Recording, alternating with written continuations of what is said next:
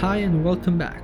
This year's financial plan for the Republic of Serbia accounts for a total of 0 dinars for the art industry. Now more than ever is it crucial to have a safety net due to the coronavirus pandemic. Performers and artists are undoubtedly one of the groups most affected by the economic impact of the crisis, and many of them are now left without jobs and a source of income. The government apparently sees nothing wrong with completely cutting funds to this sector, all the while recommending that people stay home, read books, watch movies, and listen to music, all products of artists. But even with such a tight budget, there is still enough money to fund football hooligans to hold pro-government protests. To add insult to injury, these were held well after the police curfew, and even though all participants were in breach of said curfew, no one got arrested or fined.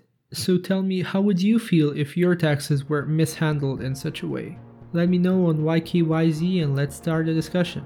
Thank you for listening.